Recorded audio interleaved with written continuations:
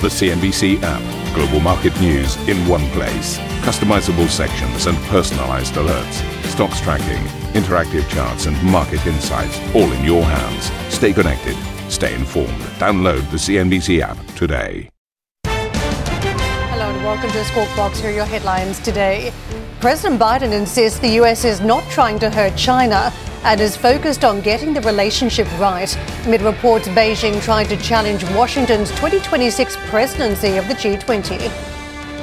What this trip was about, it was less about containing China. I don't want to contain China. I just want to make sure we have a relationship with China. The G20 communique faces criticism for watering down its condemnation of Russia, while the US, EU, India and Saudi Arabia strike an infrastructure deal in a blow to Beijing's push for influence over the global south. It is very important in a world where we learned from COVID and the war that supply chains need to be reinforced, they need to be diversified, that connectivity matters tremendously. The Chinese economy exits consumer price deflation in the month of August as CPI ekes out a marginal gain, but prices at the factory gate continue to tumble, with PPI falling 3% on the year. And ARM reportedly considering raising the price range on its highly anticipated IPO. That's due later this week, amid reports the chipmaker's listing is up to 6 times oversubscribed. Meanwhile, at least 2,000 people have been killed and many more are feared dead as Morocco is hit by the deadliest earthquake in 60 years.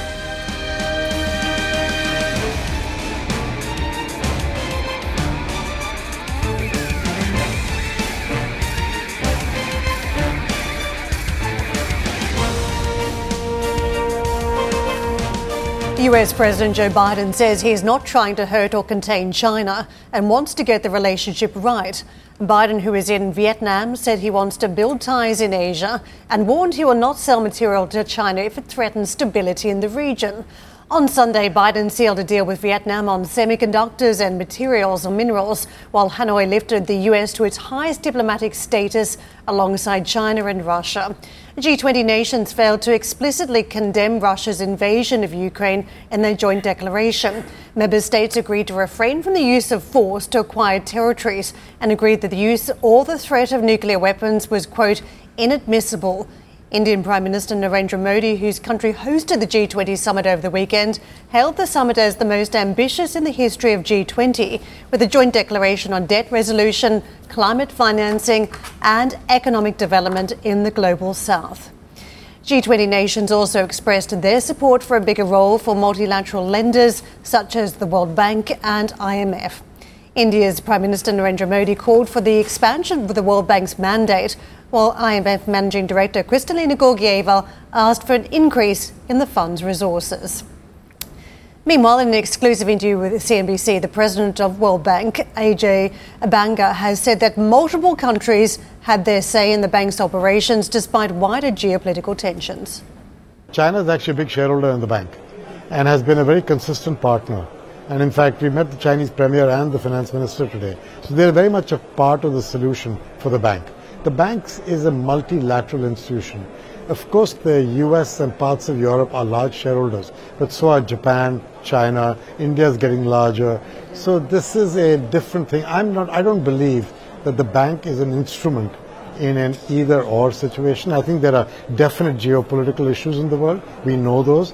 But the bank's trying to find a way to not get into that, but actually focus on this idea of poverty and livable planet. But does that mean that you would be attending the BRI summit as well next month, where you're talking about 90 countries being in attendance, President Putin meeting President Xi, and the foreign ministry in China has actually said that in the last 10 years they've worked on 3,000 cooperation projects and galvanized nearly $1 trillion of investment.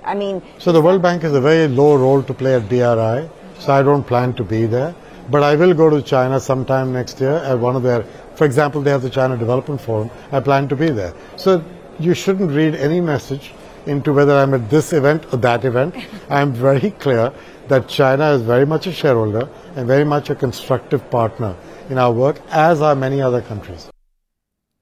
Let's get out to Martin Sung, who's been leading our coverage from New Delhi. Marty, the bar was so low for this G20, so it is astonishing that anything was achieved. And we did see some consensus around the language, at least with the aggression around Russia, this around trying to ensure that there's no further aggression globally at this point. However, not exactly condemning the war, so that was key. But this is also instrumental as we talk about a bloc that will be expanding from 20 to 21.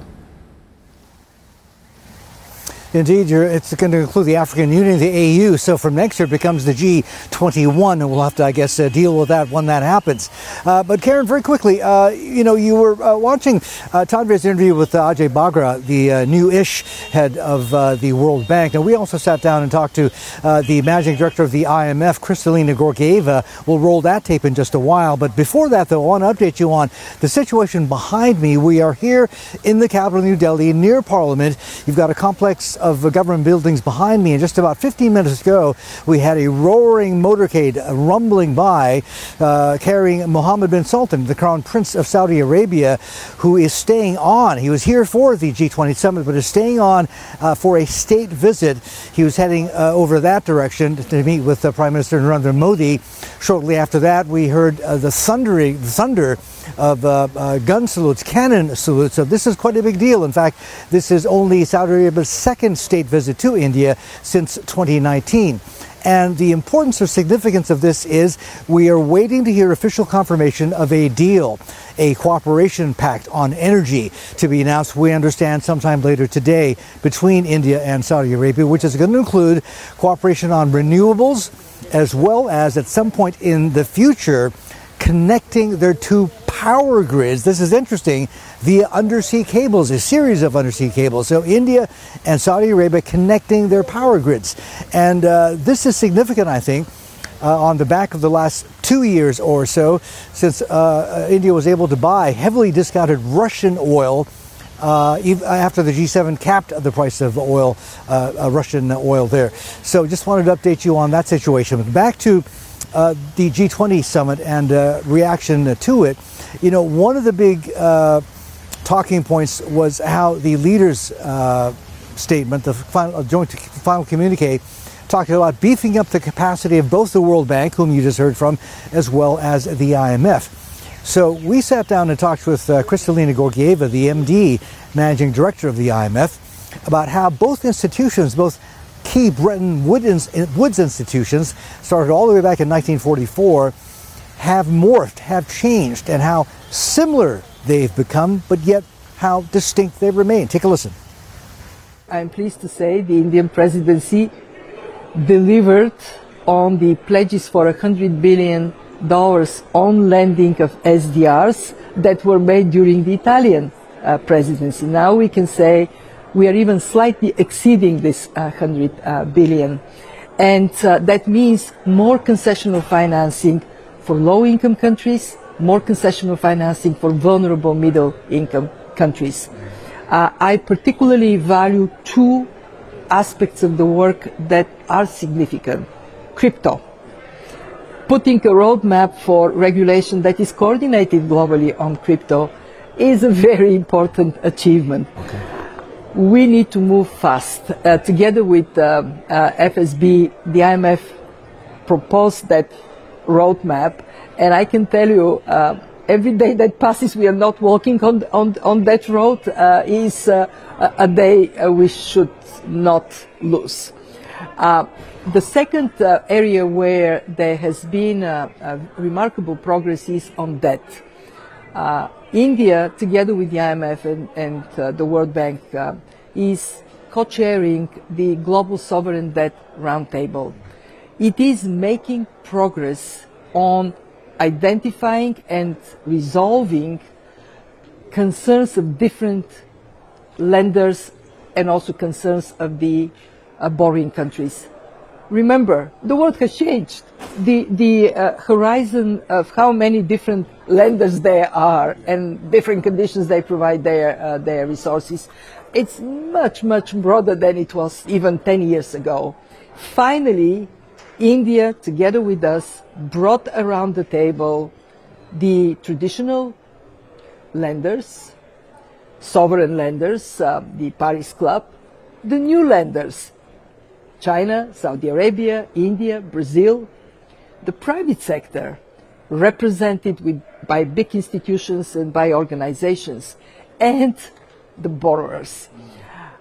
We need this conversation because if we don't have it, we have no solutions. And the debt problem is very pressing. We now have more than half of the low-income countries either in or close to debt distress. 25% of debt of emerging markets is treading in distressed territory. We have to act. On the sidelines, I think one of the unexpected byproducts of this summit was the announcement of the India, MEA, EU economic corridor. So access by sea, by rail, etc. How important is that? It is very important in a world where we learned from COVID and the war that supply chains need to be reinforced, they need to be diversified, that connectivity matters tremendously. The more there is in investment in infrastructure and connectivity, the more there is a platform for trade among nations, the better for the countries involved, but also for the world economy, because expansion of transportation links, communication links, and trade has positive spillovers. What we see today is very troubling. There is fragmentation in our world. For the first time, global trade grows slower than the global economy. 2% trade, 3% global growth. If we want trade to become again an engine of growth, then we have to create corridors and opportunities. What is important is to do it for the benefit of everybody and not for exclusion of others. And in that sense, I would encourage all countries working collaboratively with each other to do so with the spirit of integrated global economy. So the head of the IMF, or the managing director, Kristalina Georgieva, lauding the benefits of this new plan, this economic corridor connecting India through the Middle East to the EU, which theoretically should actually increase trade between the two endpoints by a factor of 4. And before that, of course, talking about increasing the capacity and the resources of both the IMF as well as the World Bank. Now that, as well as a lot of other issues, the progress made, all spelled out in the final statement, the joint communique, Karen, getting us back to that, and that's what you wanted to really talk about, I think. So it included progress, apparently, in the language in several different areas, in terms of crypto regulation, in terms of climate change, in terms of debt restructuring, debt sustainability. But here's the thing, and connecting this to what you were asking about, their joint position, consensus position on Ukraine. There seems to have been a lowest common denominator approach taken to the language. In the sense that, remember, all the verticals I just talked about, whether it's climate or crypto or debt sustainability, etc., through the entire series of G20 meetings leading up to the summit, they had not been able to get unanimity, no consensus, no agreement. Not all were on board, especially Russia and China. So you have to wonder, how much were the expectations and also the progress, how much was that watered down in order to get China and Russia to sign off on this document, which, of course, shows basically cohesiveness. There's been a lot of criticism that the G20's time has passed, and there's just way too much, I guess, fractionalism in that group. But they did a fairly good job in terms of presenting a united front, at least for this summit, at least in this document, in the wording. Back to you. Muddy, the geopolitics here reshaping the global map, and one player that stands out, also a winner from G20, not just India, on the back of hosting the event in the global south, but Vietnam was somewhat pivotal to an upgrade to the relationship between Washington and Hanoi. What was fascinating here, the Americans are rolling out a red carpet of US executives pivotal companies at this point too, around artificial intelligence, the likes of Google, Intel, Marvel, Global Foundries, all visiting executives there. And it seems as though there is a huge pool of funds for the Vietnamese to tap, $100 million a year for 5 years available under the CHIPS Act. Just how key do you think Vietnam is going to be on the back of this around semiconductors and rare earths, given that the Americans are now concerned around diversification around semiconductors? Yeah, and of course, de-risking supply chains away from overdependence on China is, I guess, the key point there, Karen. On the critical minerals part, we don't have enough information yet. As far as chips go, I'm sure you've been following the story as well from your end in London. Big names like Intel are there, Marvell as well. And what the U.S. is looking at Vietnam for is to provide, I guess it would be the lower end of the value chain in terms of chip manufacturing because of their skills, capacity, and labor and land and resources, etc. They're in a prime position to take up the slack in terms of chip packaging, chip testing as well. So that's what the U.S. is looking at Vietnam for, that part of the chip supply chain. Now, there were a lot of other senior U.S. business executives along with Biden in Hanoi, including Boeing, and I'm sure you've seen the report, massive order signed for 50 Boeing 737 MAX aircraft at $7.5 billion. That is the price tag. So, you know, it's not just India, which is the favored or most favored plus one in everybody's China's plus one strategy. Vietnam is coming a close second as well. Their demographics almost mirror India's. Very young workforce, very literate, very well educated as well, and skilled though, but still in totality, still a much lower cost base compared to China, where wages have been rising and costs have been rising, and where obviously a lot of Western companies do not want to concentrate too much of their supply chain because of the geopolitics, of course. Back to you. Marty, thank you very much for bringing us the coverage from the weekend. Much appreciated. I just want to pick up on some of these points around Vietnam. I think it's fascinating. The Russians obviously very active in that relationship with Vietnam over the long term. And this arms arrangement, an arms supply deal that has been in place potentially around a credit facility that Russia would extend to Vietnam to buy some of these heavy weapons. Of course, counteractive to that now, the American position and coming in with potentially a large check around semiconductors. The tension is very evident here in parts of the world that the Americans want to do business with, and where there have been other relationships that have been dominant in the past. I mean, where does the Chinese and Russian relationship then stand with Vietnam if the Americans are going to be very active on the ground now, stepping up manufacturing and also around these key areas? For me, it highlights a different story that you and I have been talking about a lot off camera, the role of the African Union here and what plays out across the continent, because we know the Russians have been very active on the ground in some areas, and so too have the Chinese. So it feels like this was almost demonstrated around the Vietnam story over the weekend about the pivotal role they could play.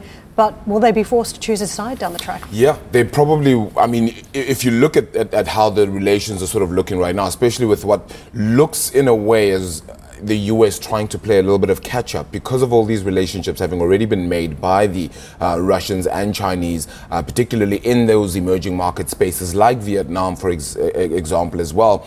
Now the US having said that they actually are committed to the developing nations, having had quite a few years where perhaps they didn't look at those relationships as much, really focusing inward more, then this kind of gives you a clear indication that they're going to have to invest a whole lot more in those regions and shore up a lot of those partnerships. And this is exactly what Joe Biden was trying to do. And in many ways, even offer an alternative to the Belt and Road Initiative then by China as well, with increased infrastructure moves that they've actually announced as well during this summit as well. So I think there's certainly a lot of catch-up, I think, that the US is trying to play here. If I can throw another layer in here, what happens to human rights? And don't forget, a lot of business with emerging markets in recent years has been thwarted by the position on human rights, which was very different to how a lot of Western nations feel the position should be at. And if you look at the Vietnam story, it's been a controversial problem. Hanoi has been criticized in the past for jailing activists, for limiting freedom of expression.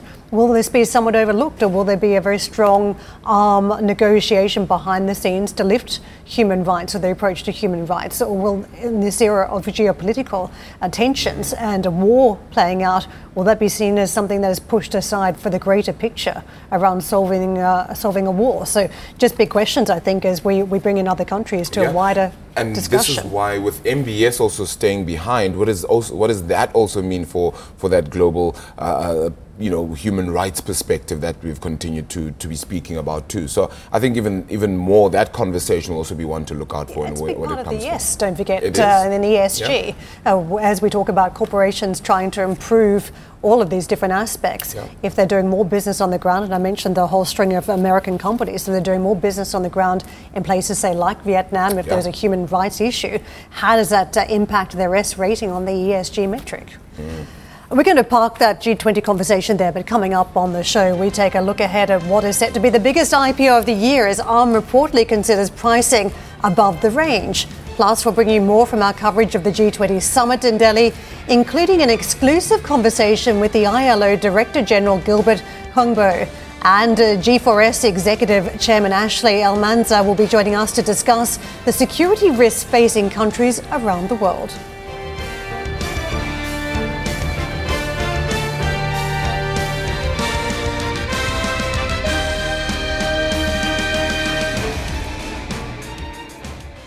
Ambition to me is about doing better. I think ambition creates a pathway. The best advice I can give someone starting off a career is don't have a career, have lots of careers, try loads of different things. Talk to people and put your ambition out there. I don't feel that I've hit peak ambition because it's a learning journey. CNBC is where ambition meets opportunity. What does living ambitiously mean to you? Hear it from our CNBC anchors, reporters and global business leaders on CNBC.com.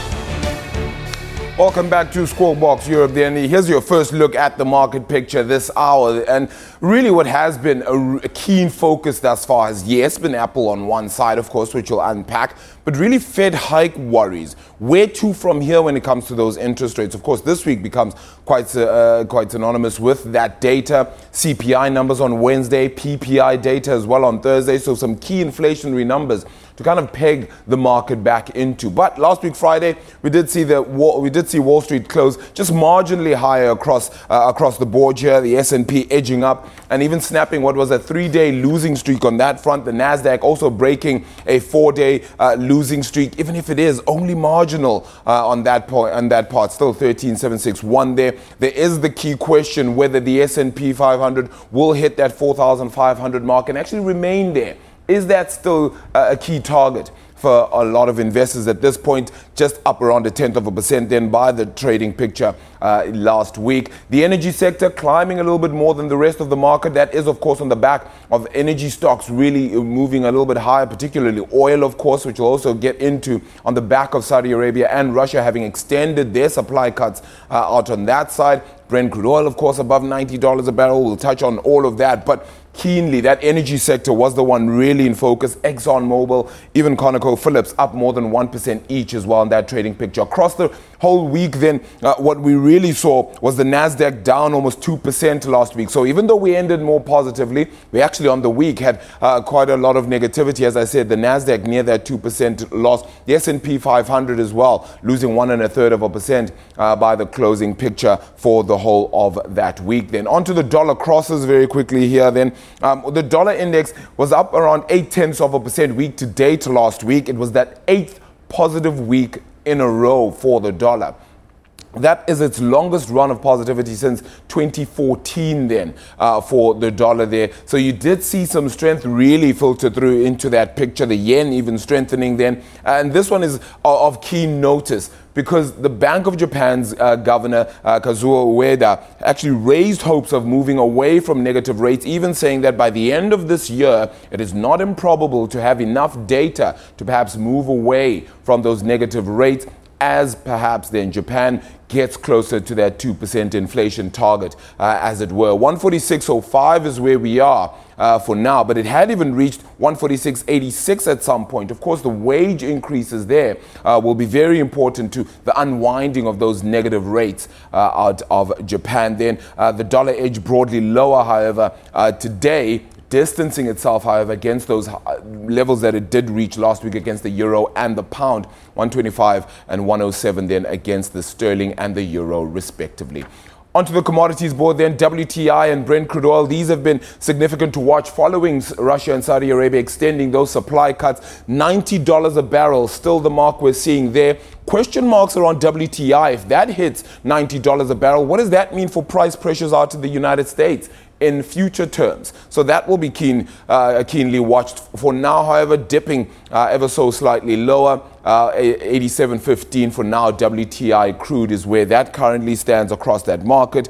Both contracts gained over the past 2 weeks, though. Brent settling still on its highest mark since November. That was last week, Friday. The Asian markets, we've made note of course, what has come out of the Bank of Japan in particular. Asian markets, however, softer ahead of that US CPI print, which we will certainly look out for. The Nikkei, 0.5% weaker, 0.7% down, though, for the Hang Seng out in Hong Kong. Very interesting to note as well out of China. We are seeing that the financial regulator out on that side of the world has reduced the risk weighting then that is attached to insurance companies' holdings of blue chips as well as tech stocks, meaning they're hoping to get a little bit more investment into what was the laggard counters then out of China. So the CSI 300 had a risk weighting of around 0.35. That's now been dropped off to 0.3, while the tech-focused star was 0.45. That's dropped off to 0.4. So perhaps a little bit more money might go into those Chinese markets at present.